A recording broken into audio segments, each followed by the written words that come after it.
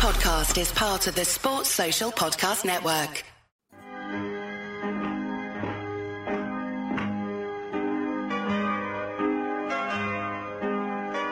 Down goes Frazier! Down goes Frazier! Down goes Frazier!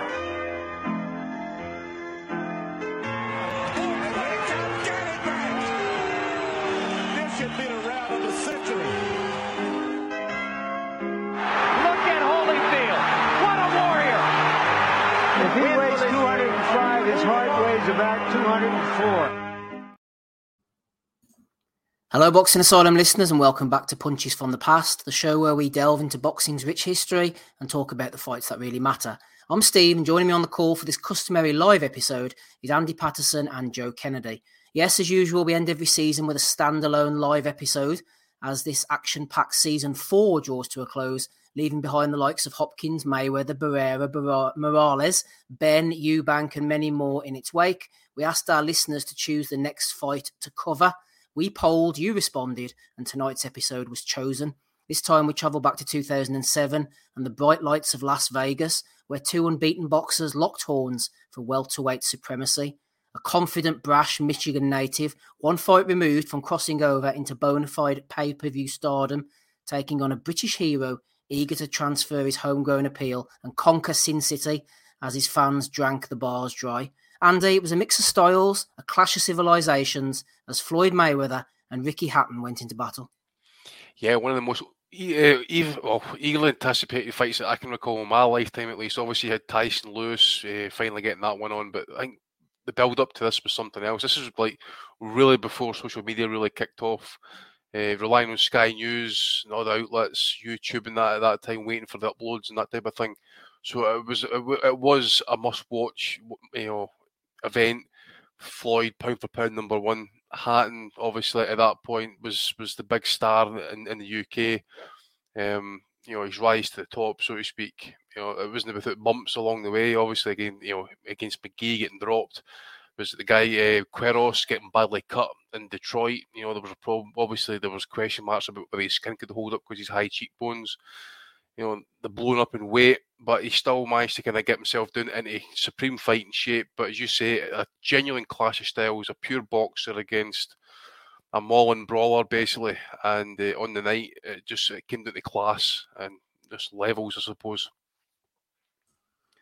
Just leading us in, Andy, Ricky Hatton's career up to this point, I suppose. He'd had some interesting moments, as you mentioned. There was the cuts, John Thaxton, Vince Phillips as well, who'd upset Costas U.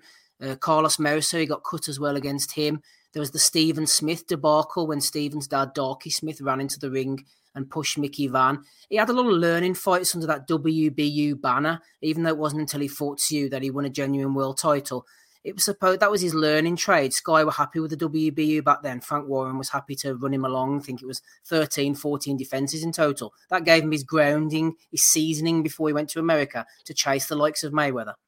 Definitely. I mean, if you look at some of those defences, I forget how many there was. There must have been at least double digits. So they had WBO title, WBU title. Some of the names you would probably, these days you would class as probably fringe world level contenders. I remember the Ben Taki fight. He was I can't remember if he was hurt, but I think he got cut in that fight. Certainly tested again. At least, obviously, I mentioned Amy McGee dropped him in the first round. Really looked a bit kind of sway that night. But as I say, it's coming up to like Ray Oliveira, guys who'd obviously been over the course. It was good ground and it was solid opposition at that point. But also at the same time, as you could say, that were washed. Even after Tszyu, if you take like Luis Collazo, he went on to have an okay career afterwards. But still, I would say Collazo was probably at that point a wee bit kind of past his best days. Carlos Mauser was made to order. Really kind of like stand up. I remember getting caught with chin in the air. But the Costa Zoo fight, he was tested as well, even though there wasn't a prime Zoo as such. But he went to the well that night, and it meant a lot to him as well. Actually, to do it in front of 20 odd thousand in Manchester would have been absolutely fantastic for him. But it was at that point, at least he'd arrived. He was I think he would be pound for pound ranked as well, around about that time as well, wouldn't he? Ricky Hatton, and obviously tries to step up in weight against. As I says, Collazo come back down for Arango, and then obviously fought Castillo dropped him with a brutal left hook to the ribs. I think he even broke a couple of ribs in that as well. But even at that time, if you listen to some of the American commentators and some of the opposition that he fought, especially Castillo, they said that he was washed. So he still had it all to do to really convince the American public, at least. Yeah, he'd gone over to America. Joe, Andy referenced the Castillo knockout there with the body shot, the kind of body shots we'd seen folding guys like Michael Stewart and Freddie Pendleton. He'd had his ups and downs against Eamon McGee, the enigmatic Irishman who probably should have done better with his career had he had a bit of dedication. But Ricky had fought everybody at that time to get the grounding, get the experience. He was a ferocious body puncher. Showed against Taki, as Andy mentioned, that he could be patient, that he could box. Showed that against Vince Phillips as well. The Collazo fight maybe indicated a little bit that welterweight was going to be a bit too much for him, but he'd earned his way. With that Castillo knockout, Joe, that was the perfect way to go into the Mayweather fight, really. He was riding off a high. Castillo was a tough guy who'd had 2 good fights with Mayweather, I maintain to this day.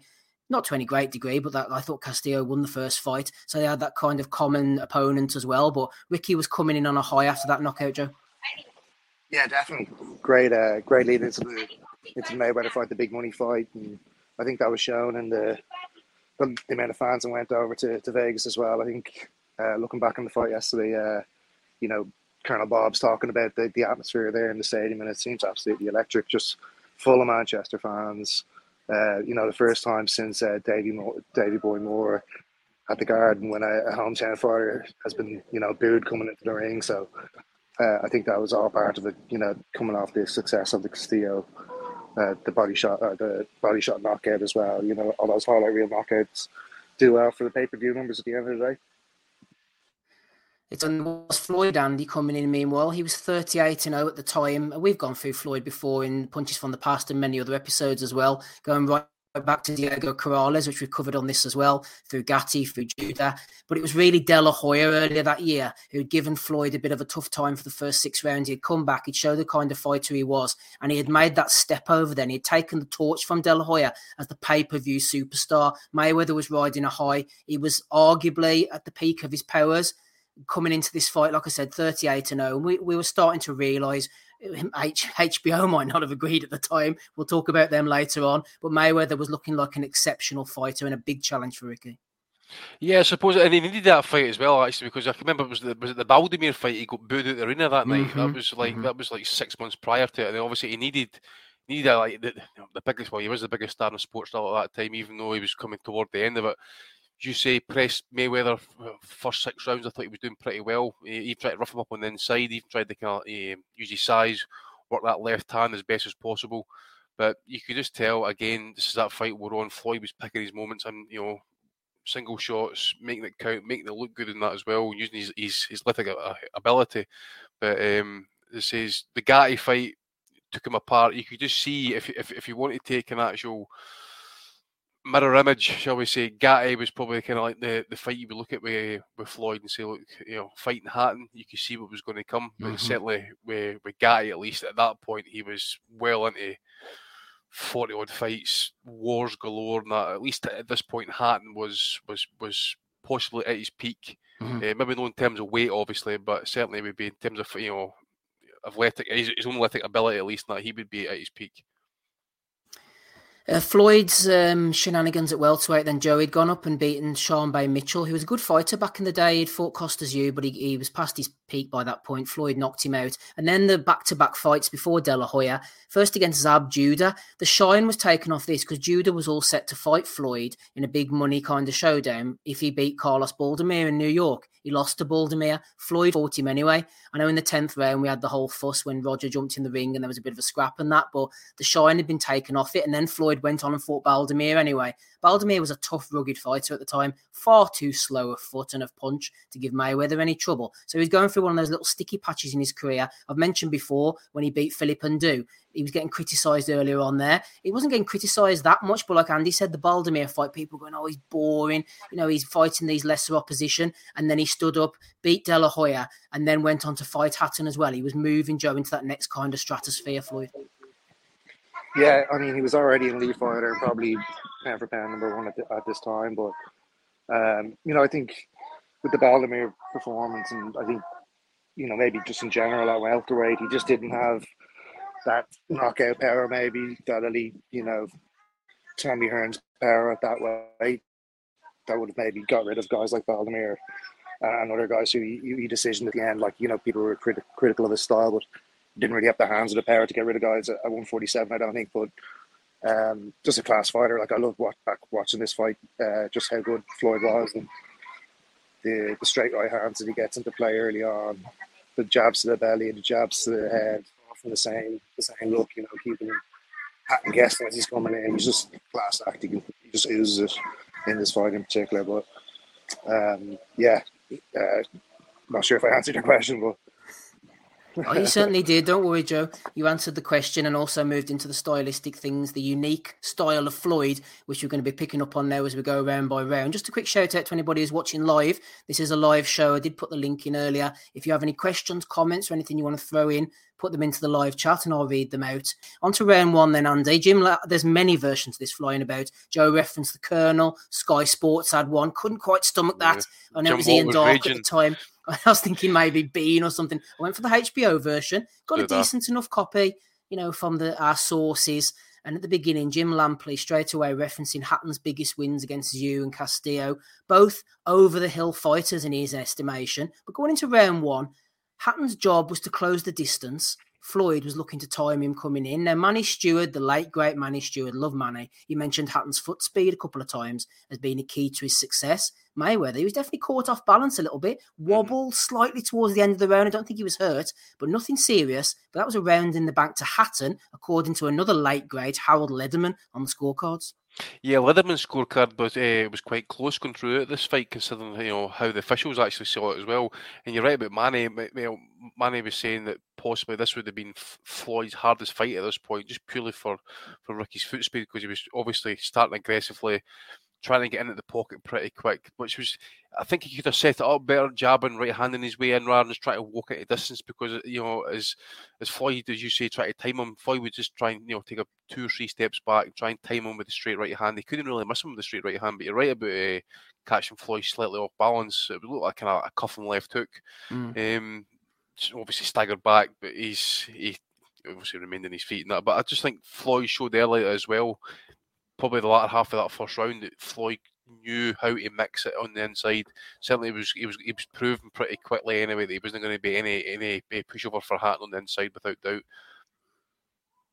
I think things like Floyd getting slightly wobbled as well, Andy. People were looking for things throughout Floyd's career, similar to Roy Jones after he beat Montel Griffin in the rematch, and he went on that mad run until the second Tarver fight, and he was invincible. People were always looking for little reasons to say, oh, he got wobbled by so-and-so, or he got dropped by so-and-so, or I remember they used to say about Floyd, he got dropped by, was it Carlos Hernandez? He literally went down in pain after he punched Hernandez on the elbow. They were always looking for those little things. Oh, look, he got wobbled by Hatton.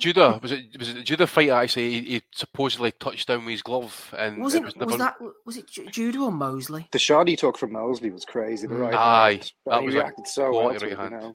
Yeah, but as I say, flush. Can you remember the Judah fight, mate? Was it that one that supposedly Floyd had touched down with his glove? It's ringing a bell, all right. That's when he hurt his hand. He touched down with his glove, right? I think it was that fight, or was it the other one? Against Hernandez, when he hit Hernandez, he touched down with his glove. You might be right, Andy, with Judah. I can't remember exactly, but he was definitely struggling with Judah's speed for the first 3 or 4 rounds. I've just pulled it up there, so yeah, it says Judah had early success in the fight as a southpaw style, and quickness gave Mayweather problems. Floyd's glove touched the canvas in the second round after he was hit by a short right hook from Judah. Richard Steele didn't rule out a knockdown. Mayweather turned the tide in the 5th. Yeah, I do remember that now, actually. Yeah, so what we're discussing there, actually? I was just saying briefly about Floyd being off balance by the left. Yeah, off balance. Yeah. So obviously, you know, a couple of question marks. Obviously, as well. You go back to the Judah fight. You say, oh, he's maybe been dropped. He's got off with one there. Hatton's maybe slightly cuffed him, shall we say, with a left hook. But I think when you see Floyd maybe get tagged, sometimes he would get caught with something. Like we mentioned the Mosley fight, that I think it just really switches him on, and he just kind of gets down to work. Because I go back to how impressed I was just how Floyd worked on the inside in this fight. It was to take it into Hatton's office, so to speak, for good portions of this fight, to maul it. I think it was absolutely one of Mayweather's, probably one of his most complete performances. Into round two, Joe. Joe Cortez starts to make himself a little bit of a factor. He warns Hatton for holding, starts to negate his inside game. People have mentioned this ever since, Hatton himself as well.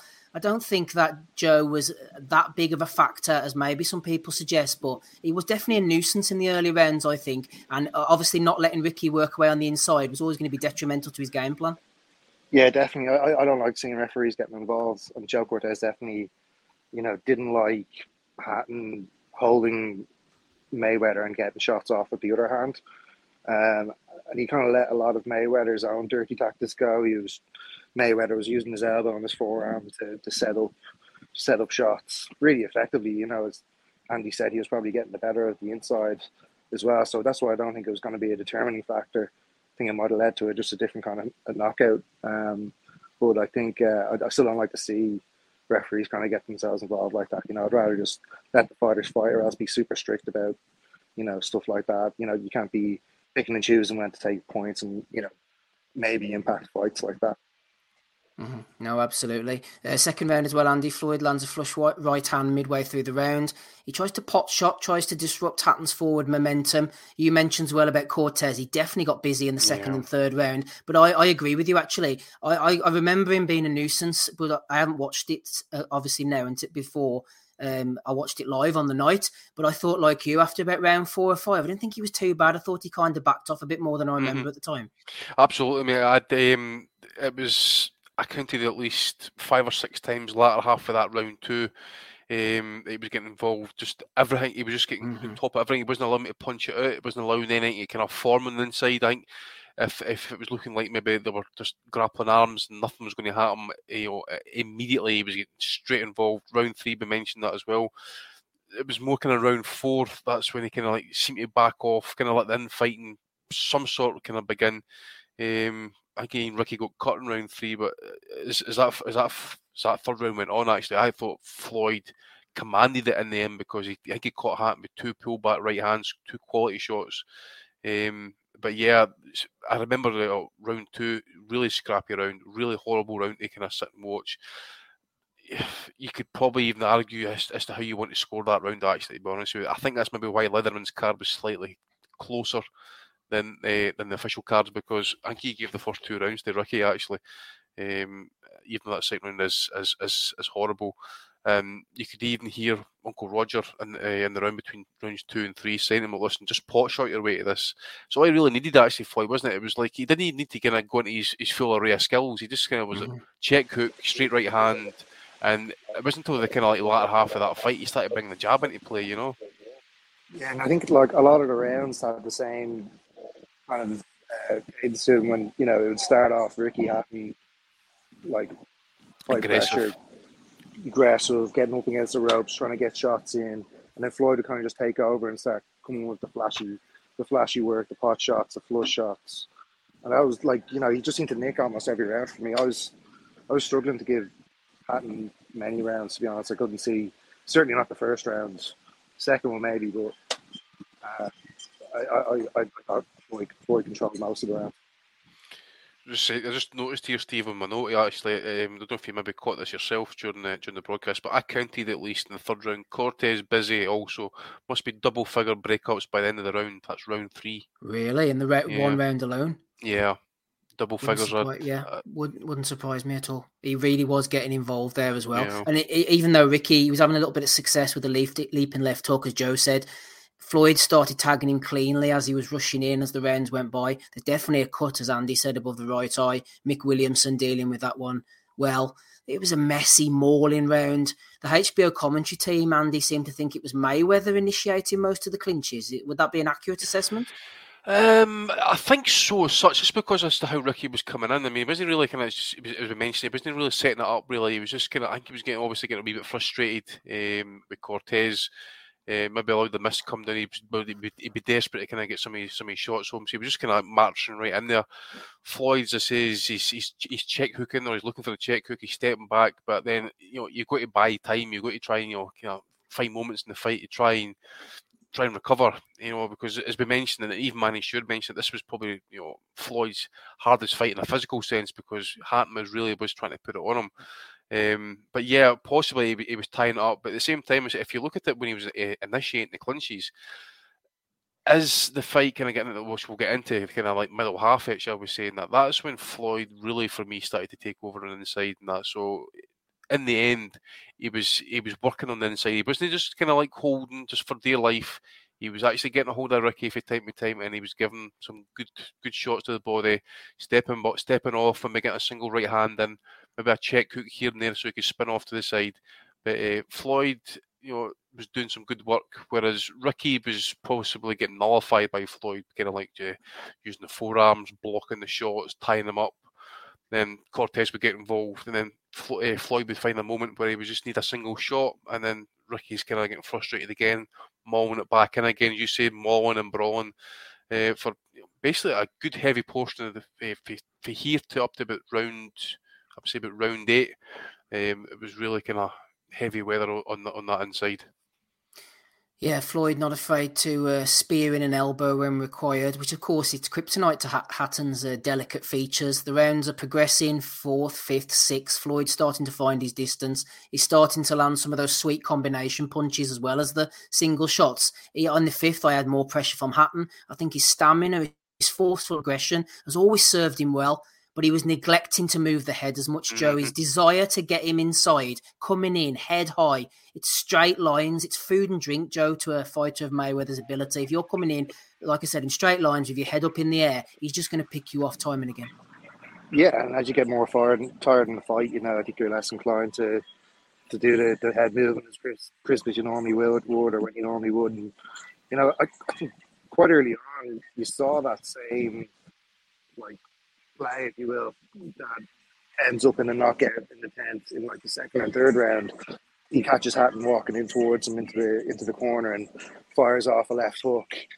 It stings Hatton, and it just kept on happening during the fight. And like you said, meat and drink really for an elite guy. Eventually, he's gonna really, really hurt you, and that's what he did. Sent him flying into the turnbuckle in the WWE style. Mm-hmm. Just before I play our first clip of the evening, a flashpoint in the 6th round, Andy, to go over. A lot of grappling, a lot of brawling at the start of the round. Joe Cortez deducts a point from Hatton for hitting behind the head. Hatton says Floyd turned his back. It's a dangerous foul, hitting behind the back of the head. But without precedent, I don't think a point deduction is warranted straight away in this instance for that offence. I think a stern warning would have sufficed. Floyd is buoyed on by the break. He starts planting his feet more. He's had the break in the scores. He starts landing some more hard shots. But as the replay suggests, and I think Larry Merchant was right, it didn't even seem like it even hit Floyd. It seemed like Hatton's hand almost bounced off the top rope. Yeah, it was an odd one actually. I mean, I've read comments as well that Ricky possibly even pushed Floyd through the ropes, and then he's obviously came in there with the right hand over the top. It's caught the top rope as Floyd's kind of hanging over the middle rope. I think obviously a stern warning would have been the best move, obviously, but he took the point off. And to be honest, Floyd wasn't really overextending himself actually at that point either. But again, with the point coming off as well, I think this again is maybe Ricky's just got a bit anxious again, deducted the point, so he's chasing it back. So I'm kind of thinking, looking at it, he's you see chin in the air. Floyd was then picking his moments, and then I just have a couple of shots here and there at Ricky, who was an over-aggressive Ricky, shall we say. But it is controversial. At the end of the day, possibly because of how he was kind of over-officious in the rounds 2 and rounds 3, kind of like warnings here and there. Maybe he was being over-officious, shall we say, to try and stem any kind of persistent fouling. But there was nothing really kind of persistent about that, really. Possibly Ricky just, he's got a bit over anxious, as I mentioned. Maybe Floyd's turned his back, he's had a go at him there, and he's pushed him through the ropes, and maybe I think it was a second right hand, possibly. But I wouldn't have taken a point. No, I think it would have been a stern warning. Would have been fair. I think so, yeah. Joe Cortez's phrase was always unfair, but on firm. He was firm this time, but not necessarily fair. Just before the fight took place, there's always HBO ran the 24/7 series, a staple of boxing. I think it was Liev Schreiber used to do the narration and the announcing and stuff. It was a fantastic series, and there was some good insight in this one as well. I picked up as much as I could. Floyd and Ricky beforehand. We'll have a quick listen to what both of them had to say before the fight. Intelligent, smart fighter, smart moves.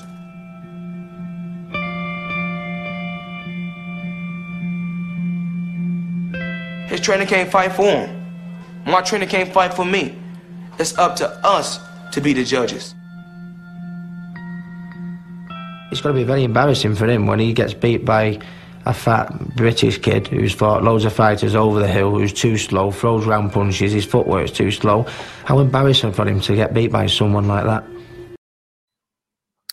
Ricky's right, two fresh-faced guys there. Floyd himself with the hood up and Ricky Hatton with the little beanie hat on.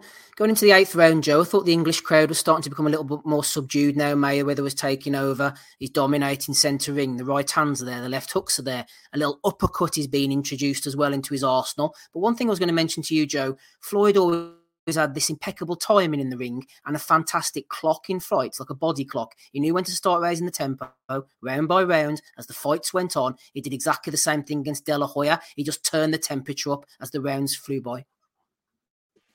Yeah, his ring IQ is just off the chart, isn't it? He just knows exactly, like you said, when to turn on the pressure and how to turn it on. It's very, very, very clever. And just the mix of his shots, like he said, the uppercut, he had a really, really nice kind of uppercut / shovel hook in the inside that just, you could see Ricky, didn't like it at all, kind of shook his head. Just an absolute class act. I really, really enjoyed watching this back, just to see kind of Floyd in full flow, especially in these rounds. Like you said, he kind of shook the crowd up the best way to do it, by beating their fighter. And yeah, he was with the right hands flush down the middle that Ricky was walking onto. They showed some of them in between rounds. They were just sickening shots, and it was just there from all night. Ricky's head movement, like he alluded before, kind of went non-existent. I think his corner was saying as much as well, imploring him to try and go back to basics, move the head, but it just wasn't there for him. He was just getting picked apart there at this stage. Yeah, in the highlight reel replays, Ricky's head was getting bashed about all over the place. He's starting to get desperate now. Round 9, the fight's slipping away, Andy, from him. He's working even harder. He becomes increasingly reckless in his attacks. On a slight side note, it was good to see Billy Graham in the Hatton corner, the preacher man. He was a respected trainer from the Manchester area of that era. I think he ended up retiring because he couldn't hold the pads anymore. After this fight, obviously, he was unceremoniously ousted by Hatton. Strangely enough, in favour of Floyd Mayweather Sr. That was a matchup that was never going to work out. But the preacher man in the corner, it really took me back to the days, some 15 years ago? Yeah. I was thinking that myself, actually, to be honest, mate. I was listening to his I don't know if it still is, actually, his podcast with John Evans. Yeah. It was good to hear him, actually, but I've not heard it for a few months, actually, to be honest with you. But he wasn't happy, actually, in the corner, because Ricky was taking too many shots, head in the air. For me, round 8 is the absolute turning point of this fight for me, because Floyd switched it up. Considering that Ricky is 6 and 7, he was being aggressive throughout those rounds, putting the pressure on Floyd. It was Floyd's turn to get aggressive. He switched it up. He started quicker as well. He didn't kind of let Hatton come to him. He went for Ricky. He let his hands go, and Ricky was eating more right hands. I think it was either a check hook that maybe even stood Ricky up slightly, actually, in that 8th round. So, and then obviously as the rounds went on, Floyd started to kind of get more shots off, teeing off on him. I thought Hatton began to look ragged in the round 8. And you can see it in round 9, he's still trying to press Hatton, but Floyd, he's moving, he's blocking, he's mauling as well, when he has to. And for me, Floyd was having the better moments, but round 10, by this point, Billy Graham, as you mentioned, mate, he was livid. Concerned, really, that he's just taking too many shots, telling him to move his head. But you get into round 10, as Joe says, once you start to get tired and you get fatigued, and as I say, getting stood up like he did in that 8th round with that check hook. Yeah, it's for me. But round 8 is the writing on the wall for me watching this fight back, because it was so clear to me when that left hook landed in the round 8 that it was like, it was like something switched in Ricky at that point. Sorry, Andy. Yeah, I was just going to say, I noticed that Joe Cortez went over to the Hatton corner. I think it was after 6 or 7. It was quite early in the fight, saying, got to see you defending yourself more, and taking too many shots. Just taking too many shots, yeah. And even Hatton, the turning point hadn't really happened at that stage, even, but Cortez was obviously seeing something that maybe, was coming down the line. Yeah, Craig has jumped into the chat. Welcome to you, Craig. I think that's Craig Mastro knocking about. He said, "Evening, lads. I was at this fight. It's been a while since I last saw it, but remember being frustrated by round 5 or 6 with Cortez and also Ricky's inability to change tact. Floyd was picking him apart." Shout out to Craig, who was there live on the night. Obviously, it wasn't quite the result the boys were looking for, but it was no doubt a great experience to be in there in Vegas. 1 minute into the 10th and final round, as Andy mentioned there, Joe, Floyd lands a check left hook. Hatton simply never saw it coming. He's left sprawling on the canvas. His mouthpiece is nudged out of his mouth. He's tired. He's on the verge of defeat. He staggers back into the action. Seconds later, he's deposited back to the canvas. The referee waves it off. Billy Graham's towel floats in at the same time to signal the end of Hatton's challenge, Joe. Beautifully put, Stephen. Really set the scene. You see Floyd jumping onto the top rope, beaming, pretending to cry. It's a glorious thing. It was very dramatic finale. Obviously, very a knockout like that is, especially the way his head went into the turnbuckle. It was crazy stuff. There was a small bit of concern there, I think, initially, but Hatton, thankfully, Warrior managed to get himself up. But devastating knockout, definitive end to the fight.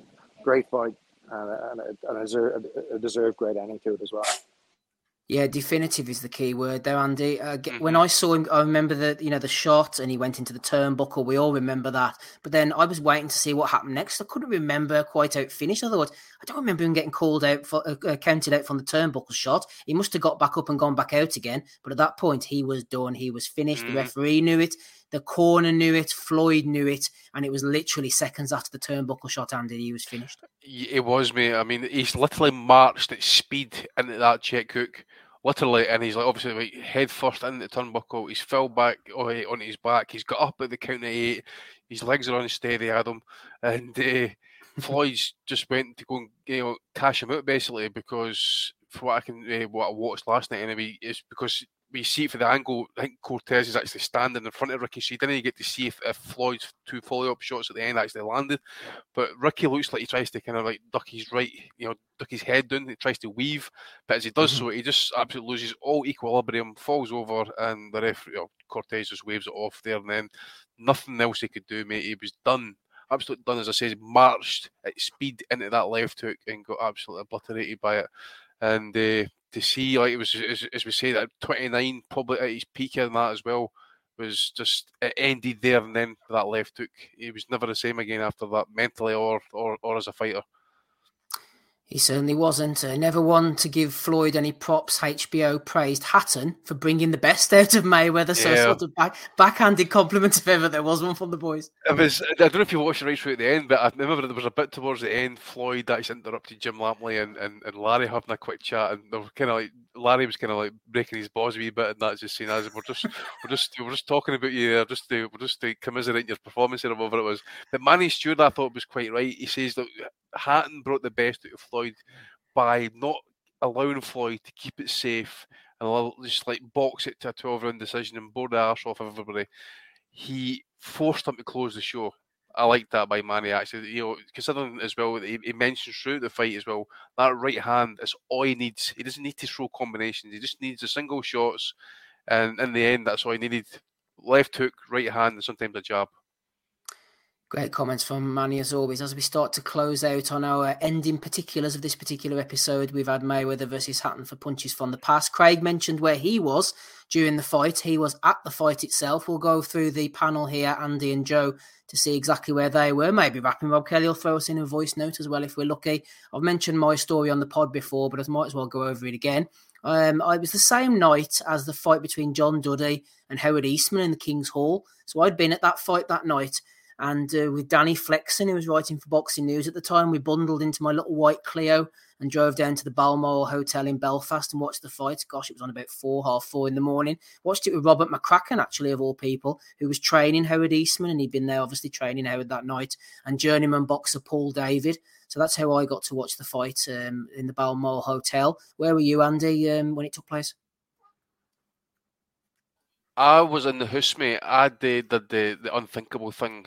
Just trying to remember the dates, but I think it was that year that I decided to get engaged, and so I didn't get to go because I was saving up for a house, etc. And obviously An L for you and an L for Ricky. An L for me because the other thing as well, I had 6 months left at uni to do as well, so I was graduating the following September. So I had to stay at home. I watched it on the telly. Few beers. Obviously, that was back in the days when like the 4 a.m. jobs was not a problem to you. There was no kids. You weren't like in your 40s, not unable to even handle 2 beers these days. So yeah, I was sat at the house, mate. I was stoked absolutely stoked for this fight when it says I can remember when I think it was probably the Paulie fight as well afterwards. The same build up as well. All the build up shows the Sky even replayed Paulie getting his face broke against Miguel Cotto, that type of thing. That's when Sky were heavily invested in boxing. Yes. And Ricky was the flagship fighter at that time. Yes, he was the head of that. Absolutely. Exactly. He carried the British boxing for a good period on his shoulders, because I remember obviously even before I met the wife, etc. and that I would be at mate's house, for example, the Costa Zoo fight. There was it must be 15 years at my mate's house, and that all sorts going on in there that night, getting on clubbing up for pay-per-view, watch it like early. It was at 2 a.m, I think it was. What a state that was that Sunday morning trying to get home, man, fucking hell. But and I remember I can't remember if it was the Colazo or the Arango fight. I was up in Thurso on holiday. I actually managed to get a lock in a pub locally to see and sit and watch it there. I think it was the Colazo fight actually. So yeah, I have been the miles to watch Ricky. Not just know his fights as such, but running about like pubs and mates' houses, that type of thing. I have clocked in the miles, both alcohol wise and and obviously other things and that whatever as well. But it was good times watching Ricky actually that time. You're talking about this would be what early to mid 2000s when we're at our peak, Steve. Yes. We're at the party stage where nothing could bother us. You could drink all week and still go to work in the morning. These were the peak years. These were our years, and it was good times. And it was just a shame because if Ricky had won that, I was going to ask the question actually. Would you have characterised if Ricky had won this fight, would it have been a bigger upset than Randy Turpin beating Sugar Ray Robinson, or like Lloyd Honeyghan beating Donald Curry? Yeah, I'm going to say Honeyghan Curry. It's hard to contextualise it because of the time, wouldn't it? But it would have been right up there. It would have been a massive one. I suppose we can say that now because we know what Mayweather went on to become. But looking back as well, it would have been absolutely massive, yeah. It would have been a massive one, yeah, definitely. Because Floyd was even pound for pound number one at that point. Yeah. So there was no dispute at that time. And Ricky as well, he was the undisputed 140 champion. He beat the man who beat the man, so to speak. So there was no dispute as to who Ricky was at that point. And he was pounding in the liver, Joe, like while Ricky was pounding the body. Where were you the night Ricky went over and fought Mayweather? I'd be lying if I could tell you, to be honest. I'm not 100% sure, but to be honest, I know. Probably wasted somewhere then if you can't remember. Exactly. Yeah. I think this is my college years, my prime years. No, I think I know this fight more as a Floyd fan, to be honest. And going back, I do enjoy going back and looking at all Floyd fights and just catching new things almost every time you see him. New little tricks he has or new little looks he has, and he's a class act. For me, he's Rolls Royce type level of boxing, and I just enjoy watching him. So that's kind of how I got more introduced to this fight than being a big Ricky Hatton fan, to be honest. But really, really, really loved the fight.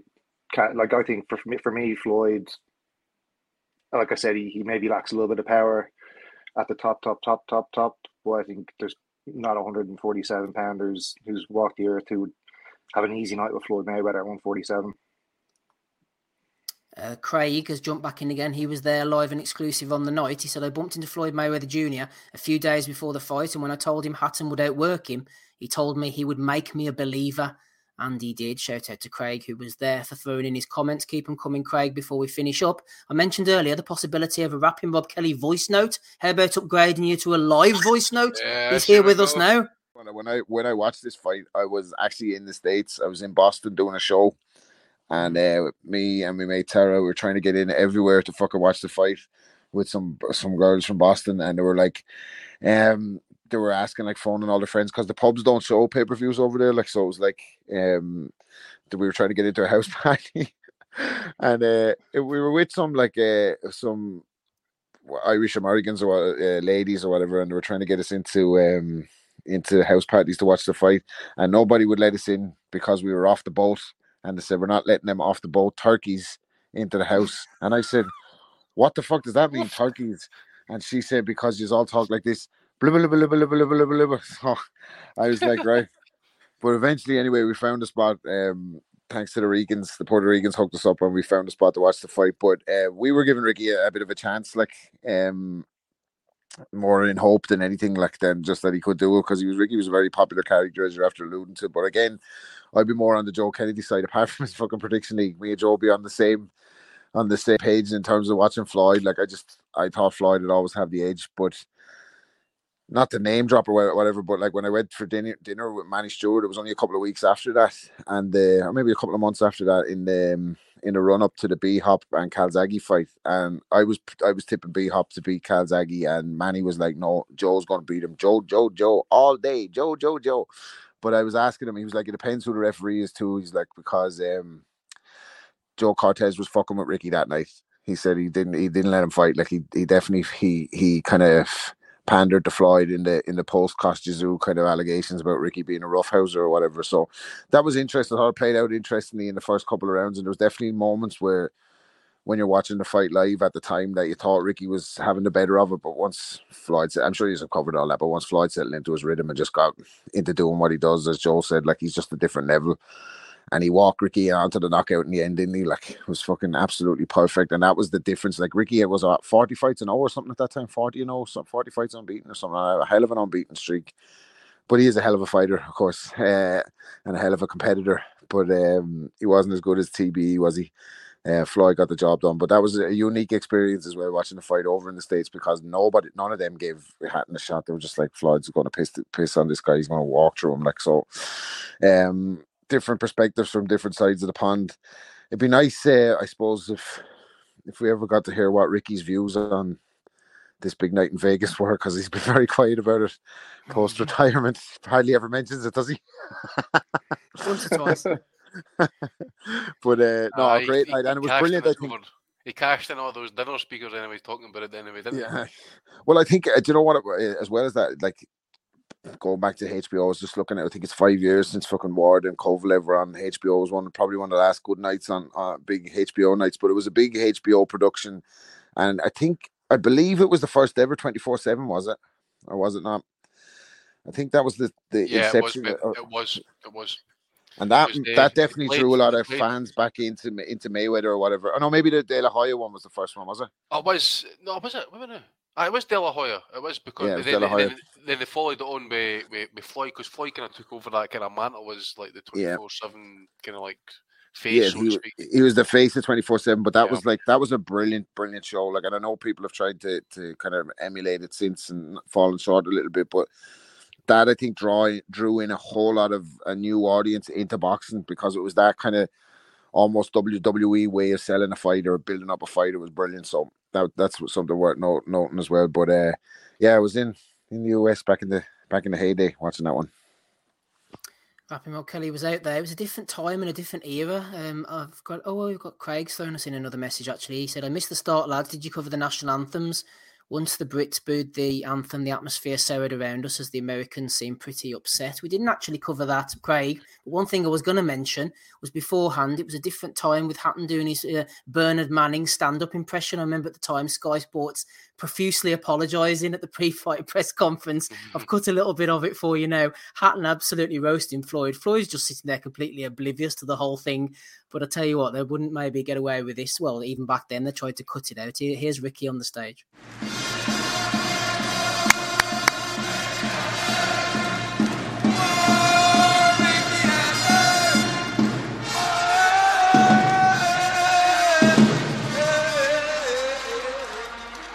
Thank you, that reception. I'm sure the crowd would like to agree with me, but if he dances like that in Dancing with the Stars, he's fucking no chance, does he? Thank you all for coming. It's great to be back in Manchester. We've had a long tour, a very tiring tour, but it's nice to come back, see my friends, see my family. Floyd, will you stop touching me dick, you puff? You're talking about my ass all week, kicking my ass, whooping my ass. I think there's something wrong with, Oh, nice to see my family, my friends.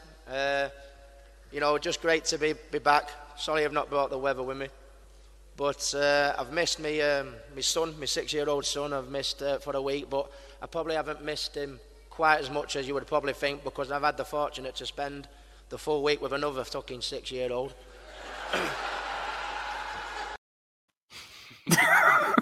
It's mad, isn't it? Take those zingers, Floyd. Floyd, but as you say, mate, whether you understand that kind of banter and that, he'd be like, what the fuck are you talking about? But you're right, actually. If you listen to Ian Dark on the Sky broadcast, sorry, he was saying that even like the Americans running about him at the time, they were raging about the national anthem getting booed as well. But see, to be honest, it deserved to get booed, because I hate people that bastardise it. Actually, just sing it fucking properly. They need to drag it all out, like it was Tyrese Gibson that was singing it. I fucking hate the way that they sing it. Just sing it properly. And even Tom Jones couldn't be fucking bothered singing "God Save the Queen" either. Could he? He was like, he started off quick as fuck, then slowed down. He was like, it was a complete mess, an absolute mess. He probably should have stopped when he started going, "Spy on me, baby, you said right." He's probably waiting for Nickers to come in the ring or whatever, Oh dear. No, they should do away with the national anthems altogether. If Don King's anything to do with it, man, for me, it goes on forever, doesn't it? It does. I was saying to you, mate, I was watching Canelo against Smith there. They actually had the 3 national anthems: the British, the Mexican, and the American. I don't know why they played the American, just because it was in America, whatever. That but fucking joke, No. Onto the undercard. Sorry. No, exactly. Onto the undercard, just briefly, we'll mention who was on it. Danny Jacobs making his debut with a first-round knockout. Danny Garcia, little-known welterweight, went to 2-0 with a knockout in his fight as well. Jonathan Oquendo was on the undercard. Jose Angel Rodriguez, Matthew Hatton with a win over Frankie Sanchez, and Edna Cherry with a knockout. And then on to the sort of main 3 fights, including Mayweather Hatton. Jeff Lacey, I remember it being a slightly controversial point to win over Peter Manfredo. He was struggling, Lacey, by this point. He'd lost to Calzaghe. He'd arguably lost his comeback fight against Vitaly Sitko. I thought he lost that too. And then he struggled against Manfredo. That was a career just going right down south. And then Daniel Ponce de Leon, with a win over Eduardo Escobedo. I don't know if you remember anything off the undercard, Andy, that really, anything notable? Absolutely not, mate. I can remember that night sitting up there having a couple of cans, as I says, reaching for the bottle at one point, and I decided to put it back because I knew I was in for a long night. As I says, those 2 undercard fights going the distance at 4 a.m. was kind of heavy weather and that. So no, I didn't remember much about it apart from just struggling to stay awake. Actually, once the fight started, we were up for it. We're ready to go. One of those fights actually, where you're kind of sat on the edge of your seat, just staring at the telly, just like waiting for something to happen. They were the days, mate. They were the days. Full of hope. Onto the main event, but just back onto the main event briefly, Rob. A few statistics for you. I like you like a few statistics yourself. Burt Clements had the fight 89-81 in favour of Mayweather. Dave Moretti as well by 8 points, 89-81. Paul Smith, not Smigger, had it 88-82. And the punch stats, I know we're not big fans of punch stats, but apparently Mayweather landed a total of 129 punches compared to Hatton's 63, which indicates to me Ricky did a lot of huffing and puffing, but ultimately the extra quality came from Floyd. Yeah, I think that's how it played out, wasn't it? Like you could see that it was Ricky was trying to jump on him in the early stages of the fight. Like, and once, I think he underestimated how strong Floyd was as well at 47 and how strong he was in the clinch. And when he wasn't going to have his own way, Floyd just started pot shotting him, didn't he? And then hitting him, jabbing him downstairs to the body, and that was taking the wind out of him. And I think the preacher could see that as well, couldn't he? He was trying to get on Ricky to change it. That was probably the fight where their relationship ended as well, because I think the preacher was showing signs of frustration with Ricky because he was I think that was and it was kind of the end of their relationship, and that was the last fight they had together, wasn't it? Yeah, it was. Yeah. So that was kind of an end of an era as well, because I always loved the two of them together. If I know whatever goes on between grown men, that's their business. Like, but I love them as a kind of a double act. But yeah, Ricky just fell short. He just wasn't good enough to beat Floyd Mayweather, and there's no shame in that, I don't think. Just as we wrap it up in the conclusions then, boys. Joe, over to you first of all. Floyd Mayweather, after the win, went on to beat Marquez. Obviously, had a couple of years off, didn't he? And then he come back to beat Marquez. Mosley over the hill, the sort of headbutt incident with Ortiz. Good win over Cotto, Guerrero, a fresh version of Alvarez. Back-to-back fights with Maidana, the past its sell-by-date fight with Pacquiao, Berto, and then, of course, a final exhibition contest of sorts against Conor McGregor. Woo! He went on a nice little run there, Joe did, Floyd. Yeah, fantastic run. I think you guys covered more the Pretty Boy Floyd performance with, probably the best Pretty Boy Floyd performance in the Chico Corrales fight a couple of episodes back. For me, this could be up there for the best Money May performances. This and Canelo, maybe, my personal favourite. But yeah, people try to pick apart his resume and say he caught guys at the right time, and he had all the stipulations and contracts and always pushed the needle towards him in any way he could. But at the end of the day, he still has the CV that he's got. It's a top class when he went through that list of great fighters, and he definitely is a great fighter. And maybe not TBE, but definitely for me, certainly up there. Andy, two fighters' careers going in very much different directions. Joe laid out Floyd's there. Ricky, meanwhile, Lascano in Manchester Stadium. Malignaggi stateside. Good knockout win, actually, in retrospect, that one. The bludgeoning by Pacquiao in 2009. And then, of course, an ill-fated comeback 3 years later against Senchenko. We're on the eve of Hatton now. They're talking about November, fighting an exhibition against Barrera. He struggled with his demons outside of the ring with weight loss, with personal issues, with alcohol issues and drug issues as well. Poor old Ricky, but his career was just spiralling downhill after this loss to Mayweather. Yeah, it was, mate. I mean, it was the end, as I says to you. I mean, to me, he went into the fight at his peak, and then he lost it that same night. I mean, if you look at his run of his career, he had a good 2008, kind of rebuilt himself a little bit, but again, as we mentioned, Lascano, that was his last professional fight, he was winning the fight, and then Lascano wobbled him a couple of times late. He's went 11 rounds with Paulie, and then obviously, as he says, he's working with Floyd Senior at this point for the Manny Pacquiao fight. Talking big again, and to be honest with you, it's quite prophetic when you actually listen to some of the kind of build up to this fight. When Ricky's talking about left hand roll under, that is Manny Pacquiao's signature shot, supposedly, and then Floyd picked it out to him and says, "Yep, you see that shot all the time." And what shot was it that Manny knocked him out with? The left hand roll under. As Ricky, I think he tried to kind of throw his own right hand, or maybe it was a hook, I can't remember at this point, and absolutely iced him.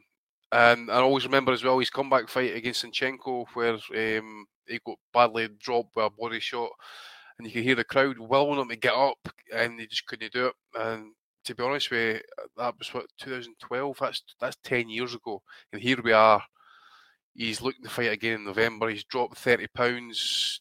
Obviously, he needs to do something or whatever than that. But to be back fighting exhibition or otherwise at this point, I don't want to see him back. The same goes for Floyd, actually, because I was reading some comments as well. Floyd should be far more marketable as an athlete and as one of the greatest boxers of all times, but the criminal history goes against him, and that's this is why we're seeing him double glazing windows, British Hair Clinic, fucking Papa John's Pizza, whoever it is, all this shite that you get on Instagram. That is the only reason why he does that shit. It's just for the extra bit of cash, because he's non-marketable to the mainstream, shall we say, because he's criminal past, in my opinion, at least. So, but doesn't take away from from him as a fighter, at least. That we're talking about, the fights at the end of the day. He's run Cotto, Alvarez, the Maidana fights. I mean, the kind of Showtime run, shall we say, it had its moments where there were some decent fights. Kind of died a death towards the end. We know about Conor McGregor being a gimmick fight at the end of the day. But as it says, the one fight we all kind of looked forward to was probably Shane Mosley. I think if it maybe happened maybe 18 months before it did, when run about time Mosley just beat Margarito. I think that would have been the ideal time for that fight to get made, but instead Mosley was at the ring for the best part of 12 months at least. So, but he still had enough to hurt Floyd. But after that, it was all Mayweather, wasn't it?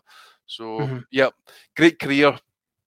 Same goes for Hatton as well. Look, at the end of the day, not everybody can be world champions, and not everybody can create a following over the country, take essentially an army across fucking Vegas, mate. It doesn't happen. No many people can do that, if ever.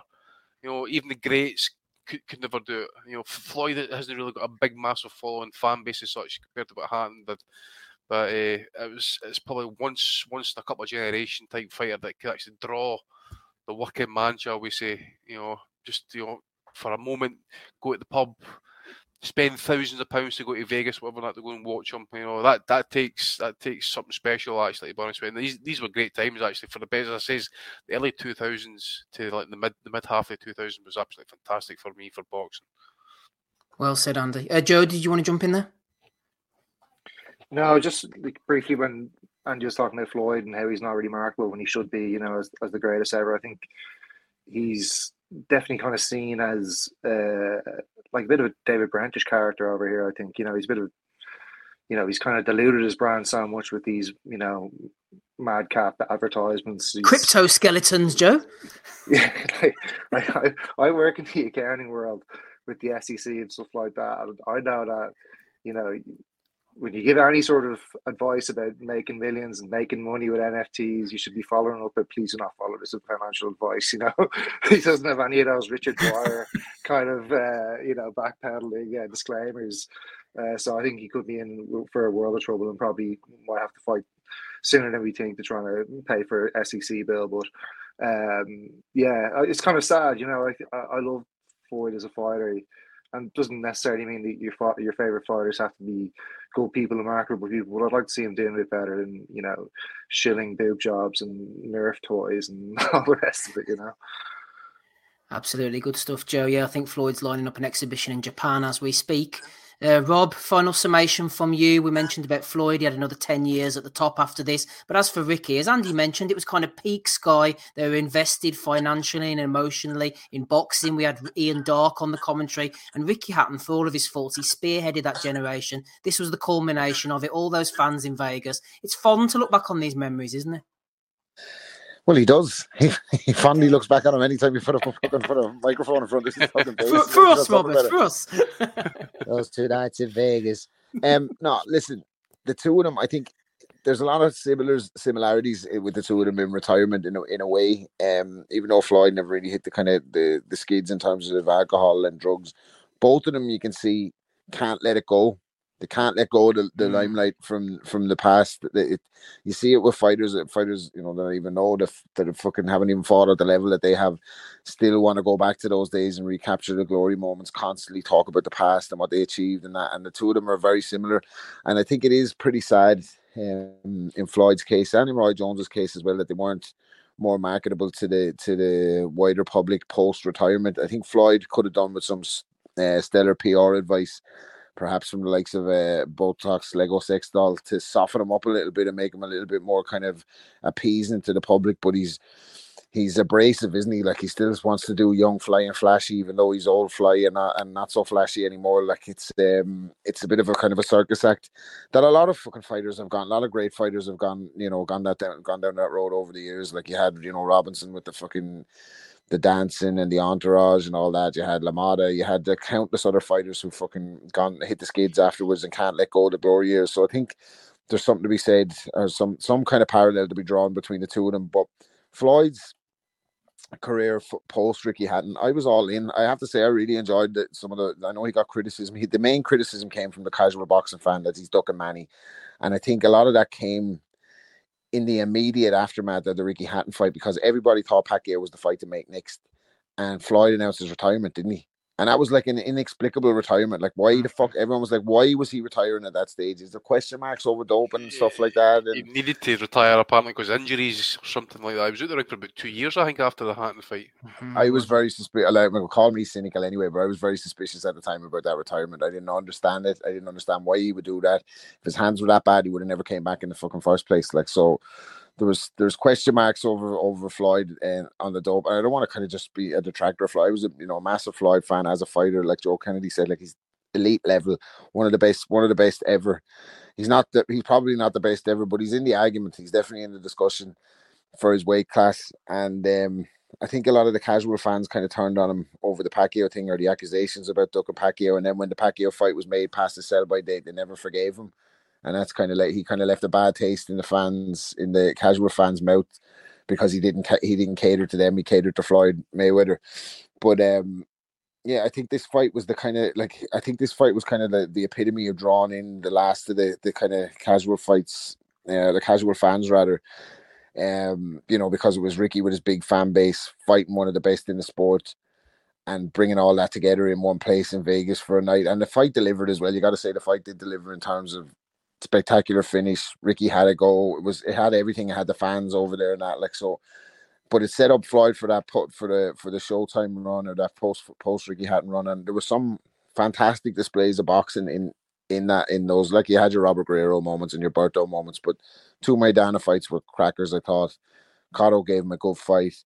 The Mosley one had its exciting moments. So there was stuff there that was kind of breathtaking at times. The Canelo fight, I thought there was moments in that fight where Floyd was just untouchable. It was like watching the fucking human Matrix. Like, he was fucking ducking shots, turning on the other side, moving him around.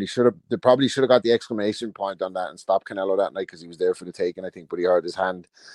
But I kind of want to rant there a little bit, but yeah, that's the kind of, I think it just kind of set the tone for the second half of Floyd's career, basically, that night, didn't it? It certainly did. No rant from Rob. Great summation at the end of this live episode. Floyd Mayweather defeating Ricky Hatton. Thanks to everybody who's been on tonight. Andy Patterson and Rapping Rob Kelly. And Joe Kennedy has been with us as well. Shout out to Craig, who was there on the night. He's been in the chat feeding us information. That's some 40 odd now, 45 episodes of Punches from the Past. Join us over on Patreon if you're not there already. If you want to get more of this kind of entertainment, Andy and myself are working feverishly now on season 5. Coming up soon. We're going to pick the fights for that and get on with it. Thank you to you as well, Craig. Thank you to everyone who's a subscriber. We'll catch you all again very soon. I've been Steve Wellings, and good night for now. Sports Social Podcast Network.